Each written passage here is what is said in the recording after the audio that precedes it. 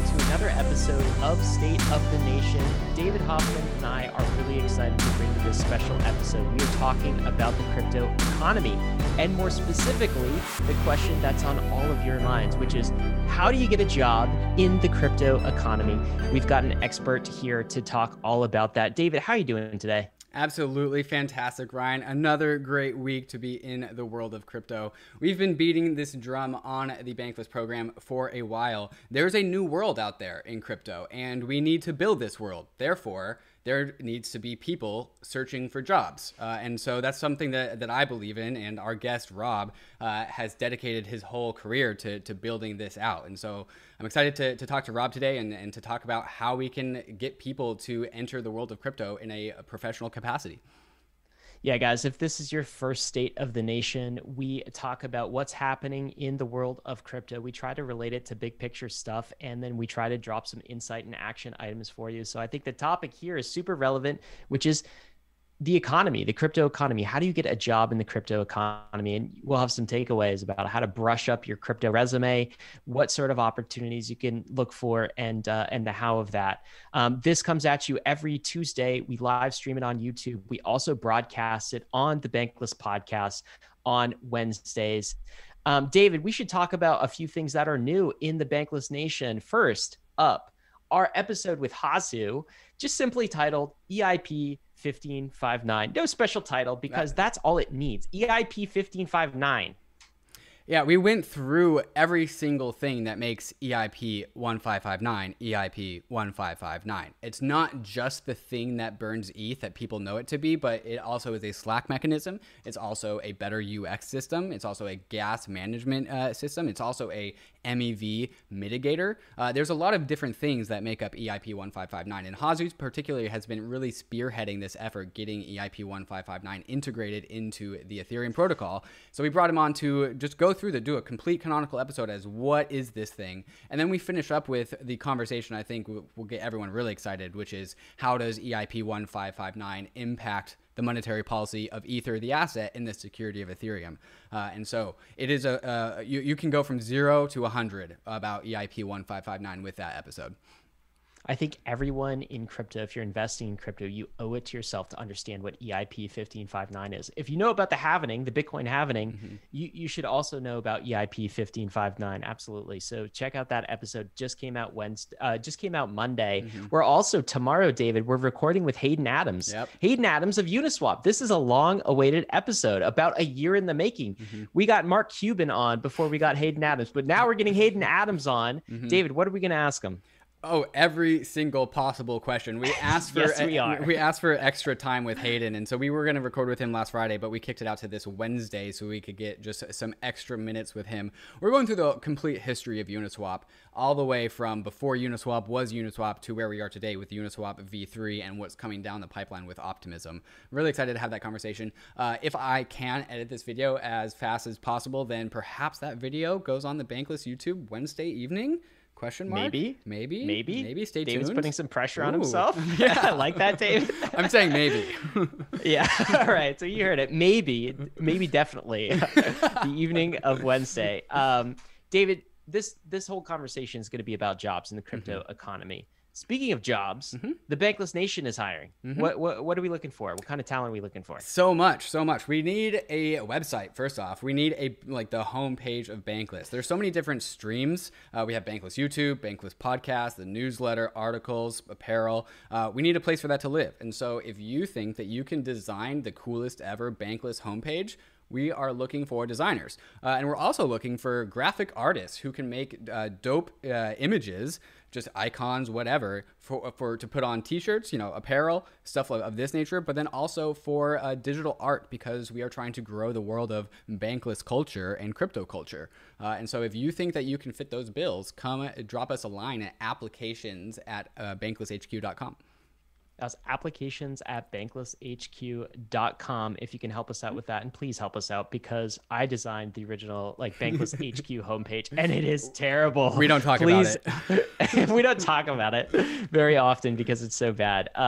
David, speaking of which, I'm going to ask you the question that I always ask you the question at the start of these episodes, which is, what is the state of the nation today, sir? Yeah, the state of the nation is hiring. As an ecosystem, we are hiring, which is why we've brought on our guest, Rob, who is, again, leading the charge to helping matchmake between candidates and employers, right? And this employment world, this world of crypto labor and crypto is very different from the legacy world. There's a ton of capital and not a lot of labor, which means that like good candidates are extremely scarce. And that means that that's beneficial for you if you are trying to find a job in crypto. Like perhaps the advantage is on your side due to how much capital there is out there.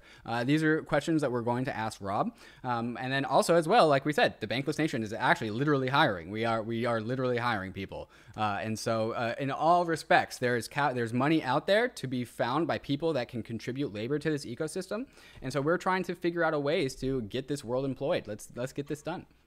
Absolutely. Crypto economy, it has the capital at this point in time, definitely has the need to build infrastructure, and all it needs is the labor. Are you going to be part of that labor is the question, and how do you plug into that is going to be the topic of today's conversation. We're going to come back with Rob Paone in just a minute, but before we get to the episode, we want to tell you about the fantastic sponsors that made this possible.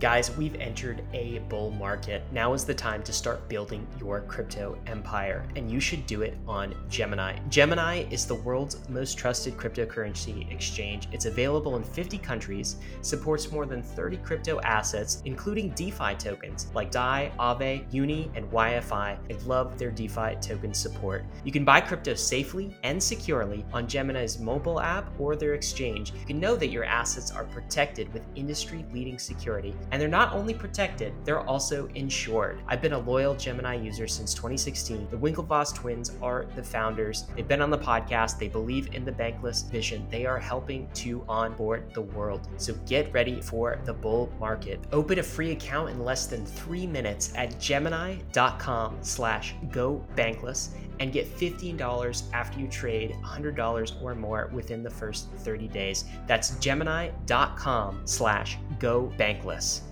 Aave is a borrowing and lending protocol on Ethereum, and just recently released Aave version 2, which has a ton of cool new features that makes using Aave even more powerful. With Aave, you can leverage the full power of DeFi, money Legos, yield, and composability all in one application. On Aave, there are a ton of assets that you can deposit in order to gain yield, and all of those same assets can also be borrowed from the protocol if you have deposited collateral. Here you can see me getting a 200 USDC loan against my portfolio of a number of different DeFi tokens and ETH. I'll choose a variable interest rate because it's a lower rate than the stable interest rate option, but I could choose the stable interest rate option if I wanted to lock that interest rate in permanently. One of Aave's V2 features is the ability to swap collateral without having to withdraw your assets, trade them on Uniswap, and then deposit them back into Aave. Aave does all of this for you, all in one seamless transaction, so you don't have to repay loans in order to change the collateral you have backing them. Check out the power of Aave at aave.com. That's AAVE.com. All right, Bankless Nation, we are here with Rob Paone, who was once known as Crypto Bobby and ran a very successful YouTube channel in the height of the 2017-2018 crypto mania. I appreciated Crypto Bobby because it was a very sober and well-informed and highly entertaining YouTube channel. And in the sea of shit that was just 2017, it was a nice little oasis to escape to. So Crypto Bobby, I appreciated that. But you are no longer Crypto Bobby. Rebrand. Yeah, complete rebrand. And so something pulled Crypto Bobby away from the world of crypto content production to turn him into Rob Paone. And that opportunity was recruiting and matchmaking for hiring companies and candidates in the crypto space. So Rob, now that you have Proof of Talent, which has become one of the most successful crypto matchmaking firms in the entire space. So Rob, tell us about this decision to move away from crypto content production and into the world of recruiting and matchmaking. Yeah, so I guess, at a high level, like my first job out of college was in recruiting. I did that for a few years and ended up working in software sales for a while. And towards the tail end of my time, I was selling ERP software, which is like business management accounting software to fintech firms at Oracle. And I was doing that, and I had literally a spare Blue Yeti mic that I had purchased, and I just threw out a video on YouTube like in August of 2017, and the whole thing just snowballed. It was like really lucky timing, and I was working from home for my software sales job, and the YouTube channel just kind of blew up and got like really popular really quick. And I had honestly no idea what I was doing half the time. I was just kind of having fun with it and just talking through what was happening, what was going on, and got somewhat lucky. And I think this is also kind of indicative of crypto jobs and taught me a lot as far as that process went. But ended up getting a job at AirSwap. So I kind of worked in growth and biz dev at AirSwap. And it was really helpful to understand kind of like what was happening within the industry and build a lot of connections. And through that time at AirSwap, towards the kind of tail end, it was I think May of 2019. Just really had the idea to start a recruiting firm in the blockchain and crypto space. Kind of thought it was a good marriage of my experience previously in recruiting, the knowledge and connections I had in the blockchain and cryptocurrency space, and then my sales background. Kind of thought like if I put the three together, I might actually have something. And before I left my role at AirSwap, I kind of networked with a few different people in the space that were running their own companies. Was kind of asking around like what's the biggest challenge, and almost every single person, even back in 2019, was saying like hiring is really, really difficult. It's impossible for us. So I was like, if I started this, would you maybe, want to be a customer of mine? And a few people said yes, and it kind of snowballed from there. So that makes me that reminds me of just kind of building out my two side gigs before I really went full time into crypto. Like POV Crypto, my first podcast was my side gig while I was going down like the healthcare route, and I didn't really leave that traditional world until I knew that the whole crypto thing could actually support me if I did jump into that. So before you actually dedicated your time to Proof of Talent full time, did you feel that security, or did it feel kind of like a risk? Like what assurances did you have that this was actually going to work out? There were no insurances. I would say that, I mean, it was definitely a risk. I had a little bit of savings ready to go, but it was definitely a nerve-wracking time, because from the time I graduated college, I graduated in 2012. So I had a job lined up, and I started working 2 weeks after I graduated, up until the time I left AirSwap in June of 2019. I've always had a full-time salaried position. Throughout that period, I've always been like kind of entrepreneurial. Like I started the YouTube channel. I had done some things before then where I was always trying to make like a side hustle, but I had never been to a point where I was fully like, I guess, unemployed or self-employed. And so that was a big like risk for me, but I kind of felt like, if there's a time worth doing it, it's right now. And I would have regretted if I didn't do it.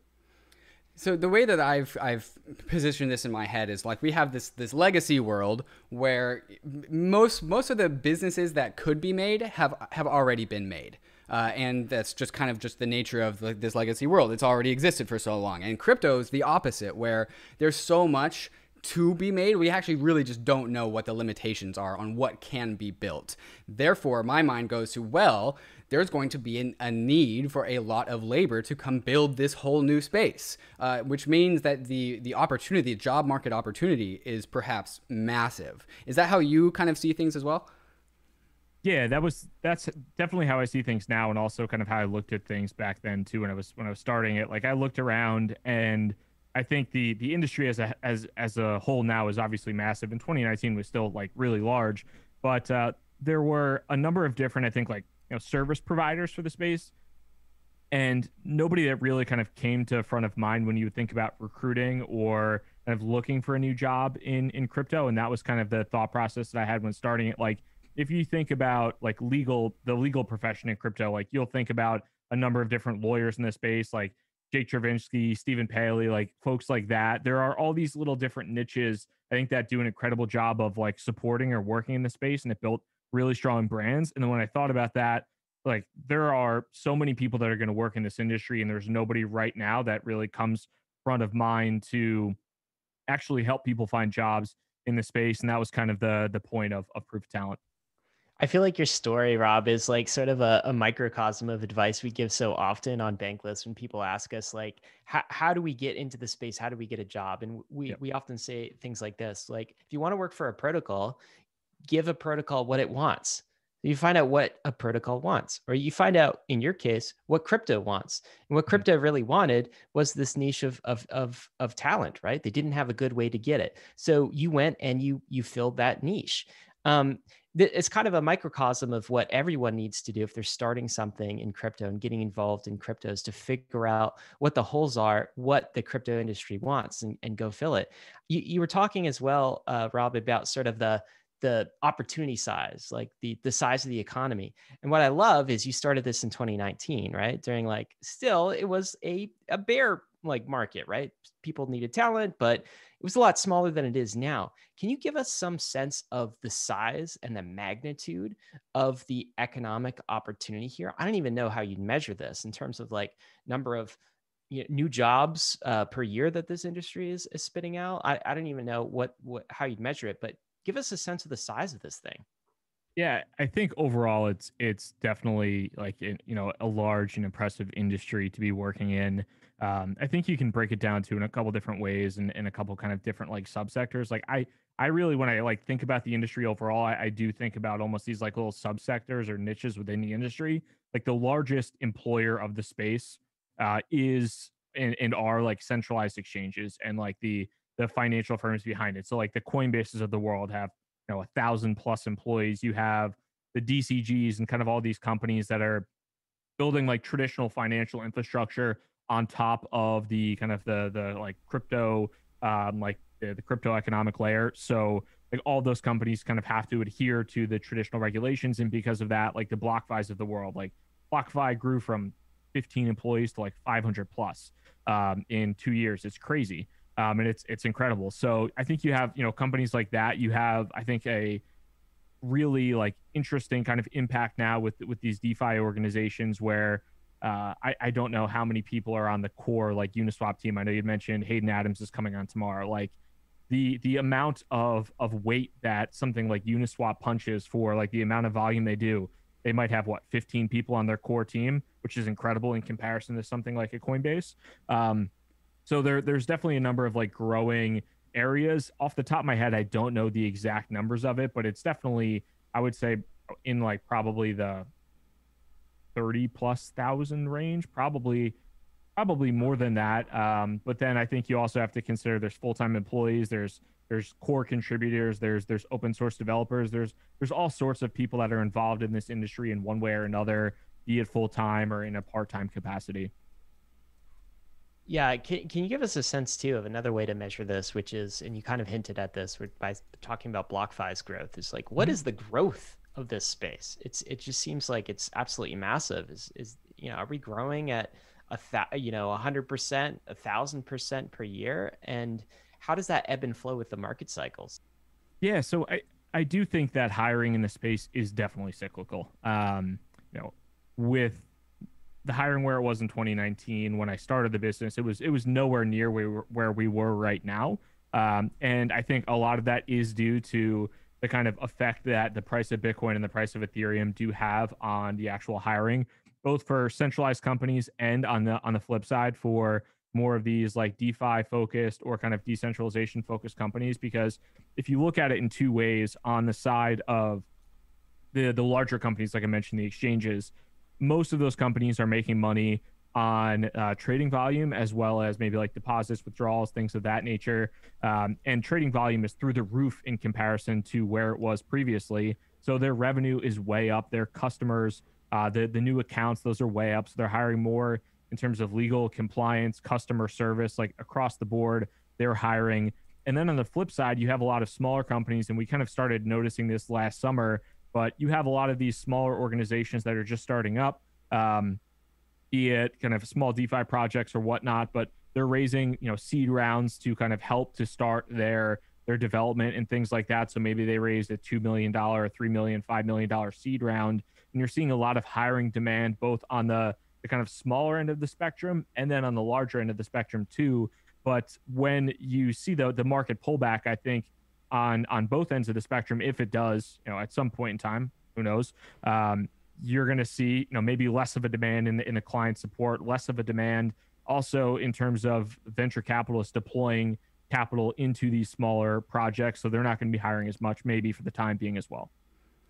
So, Rob, Proof of Talent has been around for almost 2 years now, which congratulations. To me, the whole entire crypto industry changed in March of 2021 when like the asset prices just like plummeted, then COVID hit, and it really seems to be there's been this pivot point since then. So my question to you, and you answered a little bit, and so maybe you've already covered a decent amount, but just to top it off, how has the job market changed as a result of the recent developments of COVID, government stimulus, money printer go burr? How has that changed? And then also, the other question I want to get to is like, when firms come to you to fill a position, are they coming to fill like one position, or are they trying to like recruit an army or a whole division? Like, what's been the representation around that?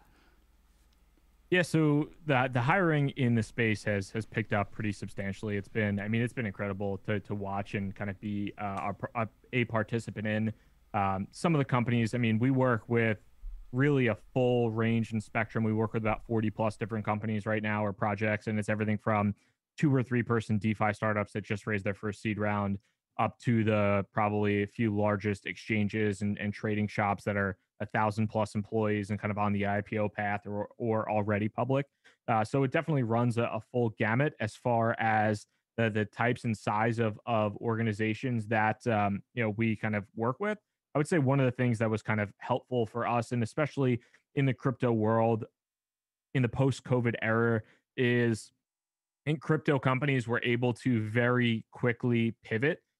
Some, and actually a good amount of firms were already were mostly, let's say, in physical locations, but they had the capability to very quickly and easily go remote. And I think that was something that the traditional financial world and a lot of traditional companies did not have the luxury of. Because when you think about all of these companies in the crypto space, like the oldest, most established companies that have been around for the longest were probably founded in 2012 or 2013. They have like brand new, fresh tech infrastructure. They're just very modern organizations. And then you maybe compare and contrast that with something like, JP Morgan Chase and them of having their traders work from home. That is a much more different kind of tougher experience to move those people home than it is to have, let's say, a large exchange like Coinbase just go kind of like fully distributed in the matter of a week. Like it was a very easy process, I think, for pretty much every company we worked with, and kind of push those individuals into going distributed, which was a great thing to see. And I think also representative of like what the industry is trying to be in terms of like a distributed global industry. It almost helped to kind of accelerate that process for us. So Rob, as we switch kind of from the macro to maybe the personal for the Yeah. listener who's wondering like, okay, what about me, right? What about me in this? The first question I want to get to is, I think there's a lot of people in the bankless community who they have a full-time job and they're in crypto as a hobby, and sometimes that turns into an all-consuming hobby, as we all know. We call that falling down the crypto rabbit hole, obviously, right? Um, but I think a big question in people's minds is, how do they know if they're ready to take that leap into crypto? Mhm. I want to talk about that. Like, what advice would you give, right? Somebody who they love crypto, they eat and breathe it. They're bored at their regular job. Crypto brings sort of the light back into their eyes, and but there's some risk there, and like maybe that risk is compounded by the fact that they own so much crypto, right? A significant portion of their net worth is in crypto, and they're attracted to this industry, but they're also worried about having an income source also reliant on it, in addition to a significant portion of their net worth. Help us through the filtering process. What advice do you give for somebody who's thinking about taking the plunge? Yeah, I am personally, and this is not even necessarily like proof of talent related, but this is even kind of going back to my experience at AirSwap. And for me, it was not easy to find like a job in crypto. I was a software sales account executive that was selling accounting software to fintech companies in Manhattan. That is not something that like most crypto companies or projects needed. And I kind of had to like hustle my way. Literally, the way I found the job at AirSwap was somebody tweeted about a YouTube interview, and then somebody tagged me in it. And I had a conversation with one of the founders kind of prior to the YouTube the interview, and he was asking like what my end game was, and I was like, I really want to work in this industry, and I quit my job tomorrow. And like 2 weeks later, I quit my job after going in and interviewing with him a bunch. But I really believe that if you work full time in the industry, you receive some significant benefits that outweigh the potential risks of like I guess the perceived risks of being in the crypto industry. I think that you're able to build connections with other individuals, with other organizations, much easier than you are on like the quote unquote outside of the industry. I think that's hugely valuable. Not only for just like having good like information, but I think also like um, once you're able to have that kind of connection and the different like layers of working within the industry, you're able to over time, maybe the first job you take in crypto isn't the best thing in the world, but you build 20 great connections and then you meet somebody and you end up kind of working at the next place. I think that's one of the biggest things and one of the best things possible. And it's a lot easier once you're within the industry to make those moves than it is when you're kind of on the outside of it. So I'm definitely like a big proponent of trying to make your way into the industry. I think you should still obviously be selective and not just kind of go for the first thing just to get into it. But I do think it's highly advantageous and kind of worth the risk reward of maybe being a little bit nervous about an industry that fluctuates, according to the price of the assets. Let me just say, Rob, I totally agree. And that's my story too. But what I found was like I had to decide my time horizon for this industry, right? I was like, I am going to join this industry, not with a 1 year, 2 year time horizon, not with a market cycle time horizon, but like I'm going to spend the next 10 years in this industry, right? And I made that decision before coming into the industry. Like I knew that. Which is committing to bear And markets. it's committing to bear markets, right? Because I want you to also illustrate the flip side, because I totally agree with the net benefit case that you just made, right? Now, I would make the same case, and I think David would too, and it's our stories. But sometimes I scratch my head and I wonder, oh, how much of this is survivorship bias, right? Like, because talk about the pain of a bear market, because you've been through them, and the pain of a bear market when you see kind of any net worth you had in crypto go down by 90%, right? But then you also, because you're in the industry, you feel the impact to your business and everything like tightens up and there's this sense of doom. Can you describe that? Because I want people who decide to commit to this to be ready for those kind of markets too. Yeah, no, I definitely agree with you. And I think part of it too is just like self understanding. And it's like looking within yourself and thinking, like, do I really, really love this industry? Am I really passionate about it? Or am I just enjoying right now looking at Blockfolio and watching number go up and enjoying that? Because there's nothing wrong with that. Like, it is addictive and it's an incredible dopamine hit. But like, you should really understand, like, if this goes down, are you going to stick around? Are you really passionate, or is it, again, like, are you just kind of addicted to the dopamine hit of number go up? Because I think, like you said, I've kind of been in both scenarios. I basically joined AirSwap at the top in 2018 and worked there for a year and a half during the bear market, and then started Proof of Talent somewhat in the bear market. And like, I hired my first employee, Colton. Shout out to Colton, who's wonderful. I hired him a week before COVID started, and so that was a fun time having my first employee and like the first salary that I'm ever responsible for in my life start like when the world ended. So that was like, you really have to be dedicated to it. You have to be passionate about it. And I do think that there were a ton of people in 2018 that joined the industry and didn't have that conviction and ended up leaving. Whether they stayed for 6 months, whether they stayed for a year, there were a lot of people that kind of came in. They were migrants, and I mean, you can like this is a kind of silly story, but like I was cleaning out my car. It was a few months ago, and I found business cards from a conference I went to in Dubai for cryptocurrency. And I think there were 8 business cards, and I was just like curious. I was like, are any of these companies still in business? I think like six out of 8 didn't have websites that worked. So like there are definitely a lot of migrants that come during a bull market.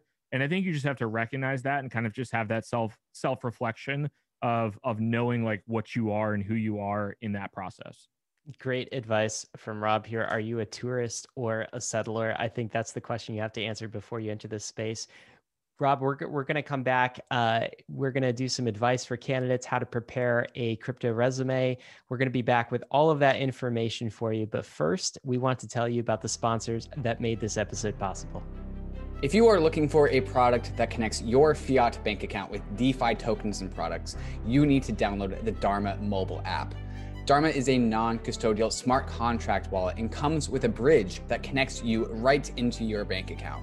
Dharma is the fastest and most efficient wallet between your fiat in your bank account and any token on Uniswap, or even any vault in Yearn. With Dharma, you can get over $25,000 per week into the DeFi universe, and you can do it non-custodially. If you or anyone you know is hot on DeFi and you're trying to get your money into a DeFi investment, Dharma is the place to go.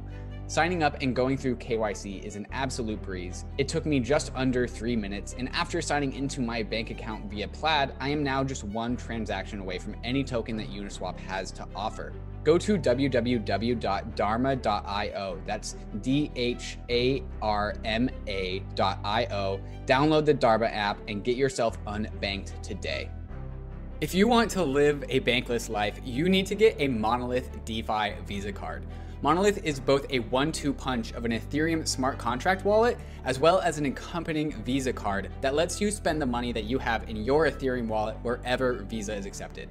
It's really a fantastic tool that lets you use Ethereum for what it does best, which is holding and managing your financial assets, but also keeps you connected to the rest of the world's payment rails.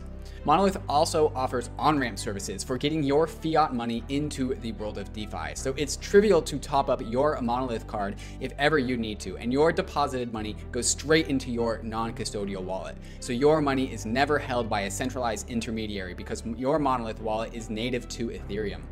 Monolith helps you transcend both the legacy and the crypto worlds because the money that you hold in your Monolith wallet has the power of DeFi behind it. Swapping assets on Uniswap or earning yield in DeFi is at your fingertips. But with Monolith, so are the groceries at your grocery store or the coffee at your coffee shop. Go to monolith.xyz to sign up and get your Monolith Visa card today. All right, Bankless Nation, we are back with Rob Paone from Proof of Talent, and we are talking about the crypto economy and how to get a job in the crypto economy. I think so far we talked about the massive opportunity that is ahead for this industry, and we also talked about how to self-select, make sure that you are ready to get a job in this new exciting sphere. Now let's get to some of the practical advice here, Rob. So advice for candidates. Let's say someone listening here is curious about how to get a job in crypto, what it's like to work in crypto. How would you kind of break it down for them, and what practical advice would you give them? Yeah, so I think like when I break down getting a job in crypto, I think you kind of have to break it down for two different audiences, and one is technical and one is non-technical.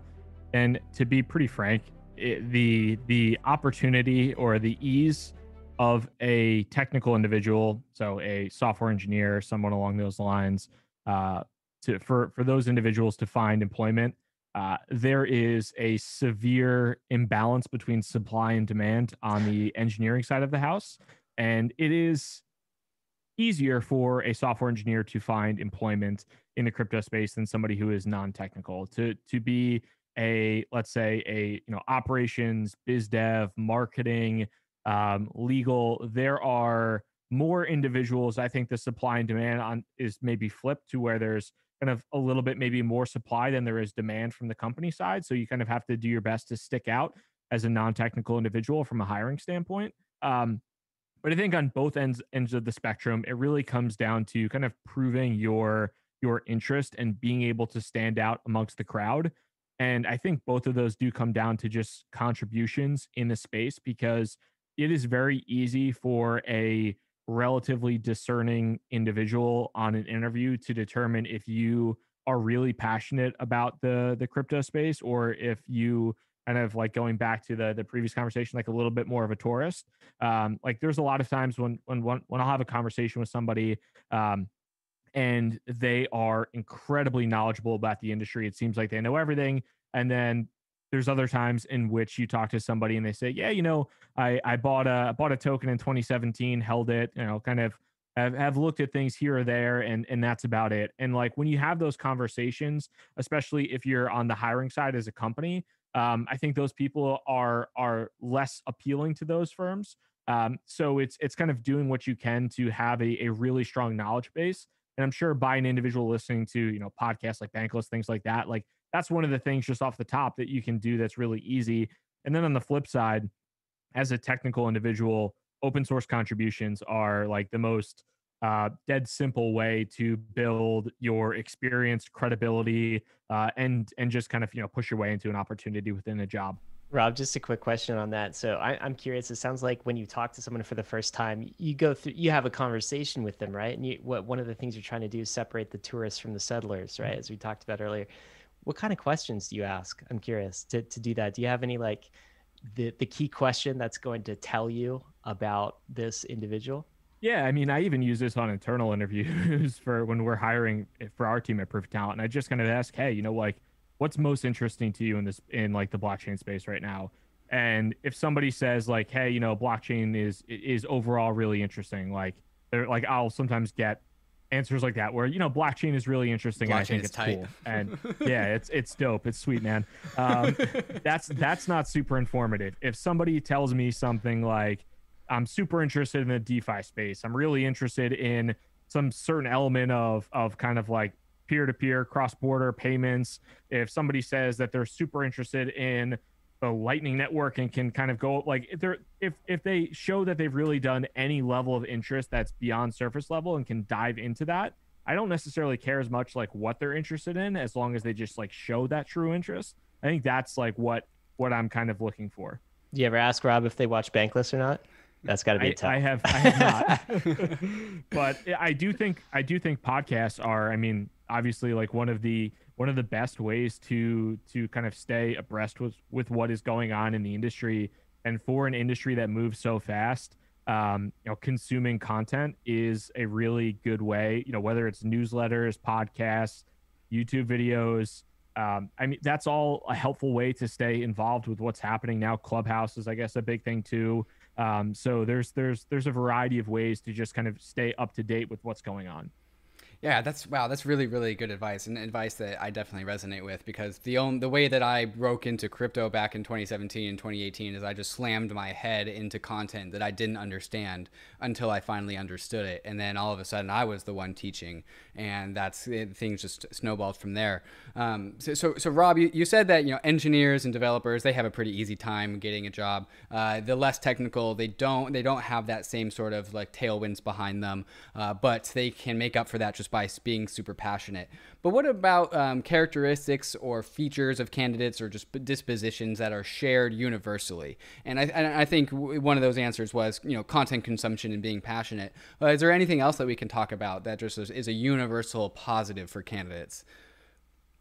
Yeah, so I think having something that proves you are passionate, that is like rock solid and concrete. And what I mean by that is, even in just conversation, like you can maybe blow somebody away on the phone, but maybe your resume doesn't really stand out. But if you have a Medium page where you've written a couple, it can be like, I feel like there are literally people in the industry who have started and kickstarted careers with like one well-crafted Medium post. So it can be a few blogs on Medium that are incredibly well written, or it can be contributions on GitHub. There are a number of different ways in which you can kind of kickstart your way into really participating. But I think having that just concrete evidence is really what you want. And so if you're non-technical, I think some of that comes down to writing or just building networks. You've even seen, I think there have been people, I want to say it was recently, I think he worked in the industry previously, but like when I think it was Nick Chong got hired at Parify Capital, and they had mentioned in the announcement post that every time that they were in a Discord, he was already in the Discord. And like he was just always ahead of the game. Like something like that, as simple as, I think people notice that, and people are hiring. They notice when people are passionate. They notice when they're kind of going above and beyond in terms of like due diligence or their research or whatnot. So I think it's going to kind of have that level of evidence that you've kind of put the time and the effort in, so that when somebody asks you, you can kind of just say, hey, here, like, I'm not even just saying this, like, here, I can prove it right now.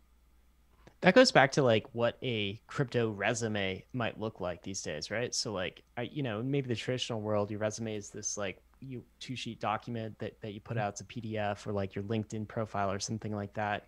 I get the sense that in crypto, your resume looks a little different. We actually put out a post not too long ago, and this is a little probably into the future. But the thesis was, hey, your ETH address is also a resume. Like, what DeFi protocols have you used? What DAOs are you a part of, right? Like, what have you deployed in terms of smart contracts from your ETH address? I'm not sure that we're quite there yet fully, but there are other artifacts that have to make up a resume. It's not just a document. What is a good crypto resume? Well, to that point, I think this is funny. This has just kind of started to happen a little bit recently, but I guess two different things come to mind. So, number one, I thought this was really interesting when Larry Cermak at The Block put out a quiz in Telegram that was basically how well you knew the industry. It was 75 questions, and that's kind of how they, I believe, found their intern or interns. And it also kind of had a viral element because everybody was sharing their score. So I thought that was like an ingenious way, and I don't know if the virality of that was intended or even expected, but it was really cool to see. And then in addition to that, you saw, I think it was it Atomic Blue with the DeFi DGen score, where you just Yeah. hooked up your ETH address and you got a score based upon how much of a degenerate you were, basically yield farming and getting rugged and all that. And we've had people that have submitted their resumes and sent us messages and be like, hey, my DeFi DGen score is this. And No like, that's, way. yeah, no, that absolutely. And I think that is something where, you're really seeing like the kind of like proliferation of some of like the more it's not like, I don't think, let's say, for like example, if you wanted to go work at a centralized exchange, they're not going to care that much about your DeFi DGen score. But we do have crypto funds that we work with that are very much native crypto funds that are super deep in the weeds on DeFi and kind of, participating in yield farming and kind of all these on-chain activities. They very much care about that, and it's pretty funny to see that take place. And just like the third kind of last piece, I tweeted about this last week, but we got our first resume ever, and it was somebody that had a CryptoPunk on the top of their resume, and it just like, it cracked me up so much that they had their CryptoPunk like icon listed on the top of the resume next to their name. That's And kind of I a loved it. flex. That's kind That's of a a huge flex, flex. Rob. Yeah, that's not just, that's like flashing your Rolex these days. Yeah, well, it's probably worth about 10 times the Rolex at this point. Rob, what about social media and LinkedIn? Because I've never been a big fan of LinkedIn, never really resonated me, and I've actually personally found much more alignment with Twitter. And I kind of say like, well, Twitter is my LinkedIn, but I do understand that a lot of people also pay attention to LinkedIn. How do Twitter, LinkedIn, and other social media platforms play in the role of getting a job? Yeah, I think they're both helpful. For me personally, I have much greater effect with Twitter. I have a larger, I guess, following. I speak to a lot more people on Twitter. I think it depends upon kind of like who you're going for, the audience. We still recruit a lot of people. We pay LinkedIn a ton of money on an annual basis for their corporate recruiting product, and we find a lot of people through LinkedIn. So we use that to great effect, add proof of talent. But I think it also depends upon like who you're looking for and kind of who you're hiring. And even to that effect, like Travis Kling, who runs Ikijai, if I'm even pronouncing that right, probably Ikigai not. I always mess up the Ikigai. I always mess up the pronunciation of it. But he posted something about having people from traditional finance come into the crypto space, and there's a huge need for it. And then he listed my email address in the post on LinkedIn, and I got like 100 LinkedIn connections and like 50 emails from Travis doing that. So I think like for something like traditional finance or people in traditional industries, LinkedIn is still probably incredibly effective, and it is still effective for us in recruiting. But a lot of people hate LinkedIn and they just want to be on Twitter all day. And I think whatever you like to use, you use. Can we talk about where the talent beds are then, Rob, for a minute? Because I think this is interesting. I've been actually surprised over the years about how few technical talent comes from places like Silicon Valley. which like traditionally that has been like, no doubt there are many developers who come from that area, but they've been reticent to kind of join. It's sort of like we see this innovation in areas outside of traditional tech sectors, but there is a bed of talent there. So if you're speaking to an engineer coming from like Facebook or Google, and these are some of the top engineers in the world, do it, is there sort of a sales job you have to do on why to join crypto? And I guess also the same question for people in traditional finance. So like Wall Street might be the hub of talent for this industry. Are they starting to flock into crypto, or is it still sort of a to get the top tier Google engineers and the top tier Wall Street quant trade finance people? It's still, you still have to kind of sell them on why crypto. I think there's definitely a sales process. And I think for, in certain scenarios, if somebody is working at a Google or a Facebook and is coming to the crypto industry, they're depending upon the size of the company. Like if you're going to work at Coinbase right now from Facebook or Google, Coinbase is about to IPO. They very much have product market fit. They are a very established company. They're not going anywhere. If you're at Facebook or Google, you're probably like as an engineer, I don't want to say you're like not doing all that much, but I do think that there's this interesting perception now where I've even seen people talking about it on Twitter in kind of the Silicon Valley space where like 10 years ago, I would have wanted an engineer from Google. Now I don't want an engineer from Google because that person is like too risk averse in comparison to what we're looking for. So I think Wow. that is like an overall interesting dynamic. I think most of the time a startup would love to have somebody from Google. But when you also think about the compensation, the compensation packages for a lot of these engineers, I mean, in crypto, it's very competitive, but like Facebook and Google are paying out the nose for these engineers when it comes to the base salary to, to RSUs, to all that type of stuff. Um, I do think within the, the Wall Street world, there's definitely a lot of interest from traditional financial talent. I think maybe even more so than some of the technologists in Silicon Valley, depending upon depending upon kind of the types of roles or the types of companies. But we see a ton of interest from traditional finance, and it's interesting too because I think you'll see in some cases some older folks in the traditional finance world, maybe kind of and not older isn't in your 40s or 50s, but people that have been in the space for 15, 20, 25 years, kind of looking at the opportunity within crypto and thinking like, hey, this is kind of a part two, a second chapter of my career. And I think a lot of individuals kind of in that space are really excited after they feel like they've kind of done all that they can within the within the traditional Wall Street realm. Rob, are people also coming here for the mission? Right? There's obviously massive opportunity, but how many people are like, screw the banks? Like, we want to disrupt traditional finance. We want to decentralize Web 2. This crypto thing, this is about more than opportunity and money. This is a movement for me. Are there many people joining due to that? Yeah, I definitely think so. I think that honestly, when that's one of the things that I like to find out when I talk to a job candidate is what are you interested in? One of the questions I ask, because some people are super interested and passionate in Ethereum, and they are very much in kind of the the decentralized, in the kind of decentralization camp. They want to work in a DeFi project, whatever have you. Some people we talk to are very much like hardcore Bitcoiners, and they want to work for Bitcoin only startups. Some people only want to work for established companies that are profitable, have clear product market fit, and they know are not going to disappear when they can't raise their next round of funding during the bear market. So I think there are a variety of like types of individuals when it comes down to their risk tolerance, their interests. And that's one of the things that like we as a recruiting company have to do is figure out like what makes you as an individual tick and what companies would be the best kind of match for that, because there are a lot of places that you can find employment within the space where you can be very much mission focused.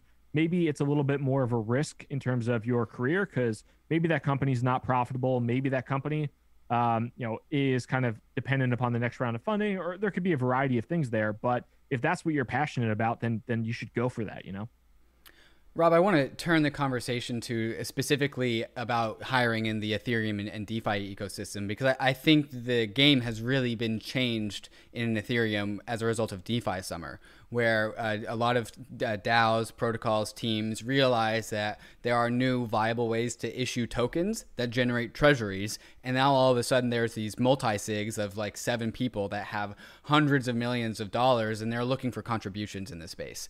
So with regards to teams and applications that are using proof of talent to hire out for specifically DeFi stuff and Ethereum stuff, how is that process unique and different from, the crypto banks or the Bitcoin only bros or stuff like this? How is DeFi and Ethereum hiring different from the rest of the ecosystem? Yeah, it's been a really interesting trend because, like you said, it is very different when you have some of these. I don't want to call them. I don't know if you call them companies, projects, DAOs, whatever you want to call them. But they have, very much like community-led governance. Perhaps they might have to have some type of governance proposal before they can actually bring somebody on board to pay them a salary out of the treasury. So it's something that I kind of noticed, like you said, maybe in the summer and kind of following that once a lot of that money was raised, where I started seeing that. I was like, hey, like, I don't know if we're going to have to adjust how we do business or just kind of adapt that model. But we've been able to work with some of those, with some of those projects, with some of those DAOs, and kind of start to do that and just accept whatever, if it's USDC or something along those lines, kind of have the same model on our end, but understanding that like this company probably doesn't have a legal entity or, might not have a legal entity in the US, and they're only going to be able to pay in crypto. And I think just overall, it's still kind of a similar process in terms of the hiring, where there's usually some type of product lead internally who's helping to make decisions, who's helping to kind of figure out who the best people to kind of bring onto the core team would be. But it is a really, I think, fascinating trend because I don't think it's going to overtake like centralized companies, but it's definitely going to be there in addition to, and it will probably grow in popularity as things kind of continue on this way. What advice do you have for DAOs that have managed to successfully go and find a candidate to work for them versus others? Because, DAOs are very, very like loose term. Some DAOs are organized differently than others. What have you seen has worked for DAOs who are looking for labor? How do they delegate responsibility? How do they overcome all of these like hurdles? Yeah, it's an interesting question. I think kind of going back to the question around, or like the subject around personal preference of whether somebody wants to kind of like, get, basically kind of replace the banks and kind of is a mission driven person. I do think that there are kind of two different types of candidates when it comes to this, where you have some folks that are, let's say, married individuals with kids, and they have a mortgage and they have a number of responsibilities. And if they were to accept a job with a DAO in which they were paid a certain number of USDC via a Sablier contract, once a month, their spouse would look at them and probably slap them across the face. There are other people who are a little bit more risk averse, or not, excuse me, or they're a little bit more open to kind of that type of risk and say, you know what, hey, I'm fine working with this DAO. I'm incredibly passionate about this project. I don't need the health benefits from this. Like you're probably not, if you're working for a DAO, you're probably not getting health benefits. You're probably not getting a 401k. You're probably not getting the traditional trimmings that come with a standard company. And some people don't care. They're happy to work with an organization or a DAO or whatever it might be that they're passionate about and can contribute to if they're, paid a fair amount. And I think that's kind of the interesting thing, because again, I think some people, sounds maybe great in theory, but they'd have no interest in doing it, and other people would take that jump in a second. What about from specifically the DAO side? Like say a DAO like Yam or Yearn or somebody came to you guys and be like, yo, we need this role filled. How can DAOs help make your job easier to make their job of finding the good candidate easier? Yeah, so I think part of it is the project itself. It's a lot easier to sell somebody on, it's easier to sell a developer or to sell somebody else on, I guess, employment within a DAO or participation within a DAO if you're kind of a full-time or contract employee, if there is some element of traction, if there is a product there already, and you can kind of be able to match that. I think the earlier it is, there's kind of an interesting And I think it makes sense. But with a lot of these smaller, like let's say DeFi projects or DAOs or things like that, a lot of it is started by people that are friends, or they have kind of loose connections, and they have mutual passions. And the difficulty, and usually like where proof of talent comes in with those smaller companies, is when they've tapped out their personal network and all the engineers that they know they've already spoken to. Maybe they brought a few on board, and they're like, once they've gotten to the point where they've kind of outgrown the personal network, it's like, all right, where do we go next? And that's a lot of the times where we come in. And I think if you get to that point and you do have traction, that is one of the better places. So whether that's TVL participation, a certain size of the token market cap, I don't know, just anything to point to and say like, hey, candidate, this is something that is actually legit, and this isn't just like you're coming to quit a job and work for a white paper or something like that. Rob, well, it's been very, very fun watching the growth at Proof of Talent, and thank you for coming on and sharing us what you've learned here with the Bankless Nation. I want to ask this final question, this very broad question. Say a listener they've just got into Bankless last couple, like 6 months or so, 6 months or less, brand new to crypto, trying to get their head wrapped around it, and maybe they've already decided that like this industry is their industry. They just don't know what they can contribute yet. Say you're one of these individuals. Can someone who wants to get a job in crypto get a job in crypto by the end of this market cycle, if this market cycle goes and for roughly the same amount of time like the last market cycle did? Yes, I think so. I think that you really want to not take no for an answer. I think that there are a lot of people that say they want a job in this space. Maybe they put out a couple applications, but network, hustle, follow up with people, have conversations, provide value to other individuals without any expectation of getting value back. Like if you go out and you put in a lot of effort and you really truly are trying to make things happen, like I do have confidence that the vast majority of people would be able to have success doing that. And I think I've seen a ton of people do that, where they just go out, they hustle, and you're going to get rejected, and it's going to happen. But if you just kind of continue on in that process and learn every single time and get better, whatever your skill set is, whether it's engineering, sales, biz dev, marketing, operations, legal, like doesn't really matter. Just kind of continue on in that process and learn from every rejection, and eventually it's going to happen for you. And so I think, yeah, overall you can really make it happen if you don't take no for an answer. Rob Paone, formerly Crypto Bobby, it's been a pleasure to have you, sir. You heard the man. Decide first if you are a tourist or a settler. Once you've made that decision, hustle, join communities, give protocols what they want. That's how you establish a career in this exciting industry. I know I speak for David and myself. We wouldn't be anywhere else. This is the most fun I've ever had, like doing anything. It is a great industry. Crypto culture but it's is not tight. without its challenge. Yeah, crypto culture is awesome. You know what? I'm going to ask this question of Crypto Bobby, not Rob Paone, actually. Yeah. So Let's go. You were here in 2017, Crypto Bobby. What is this bull market cycle going to look like? Are we going to repeat 2017? Is this going to be different? Give it to us, Crypto Bobby style. This is the bonus content. I have no idea. I really don't. I am.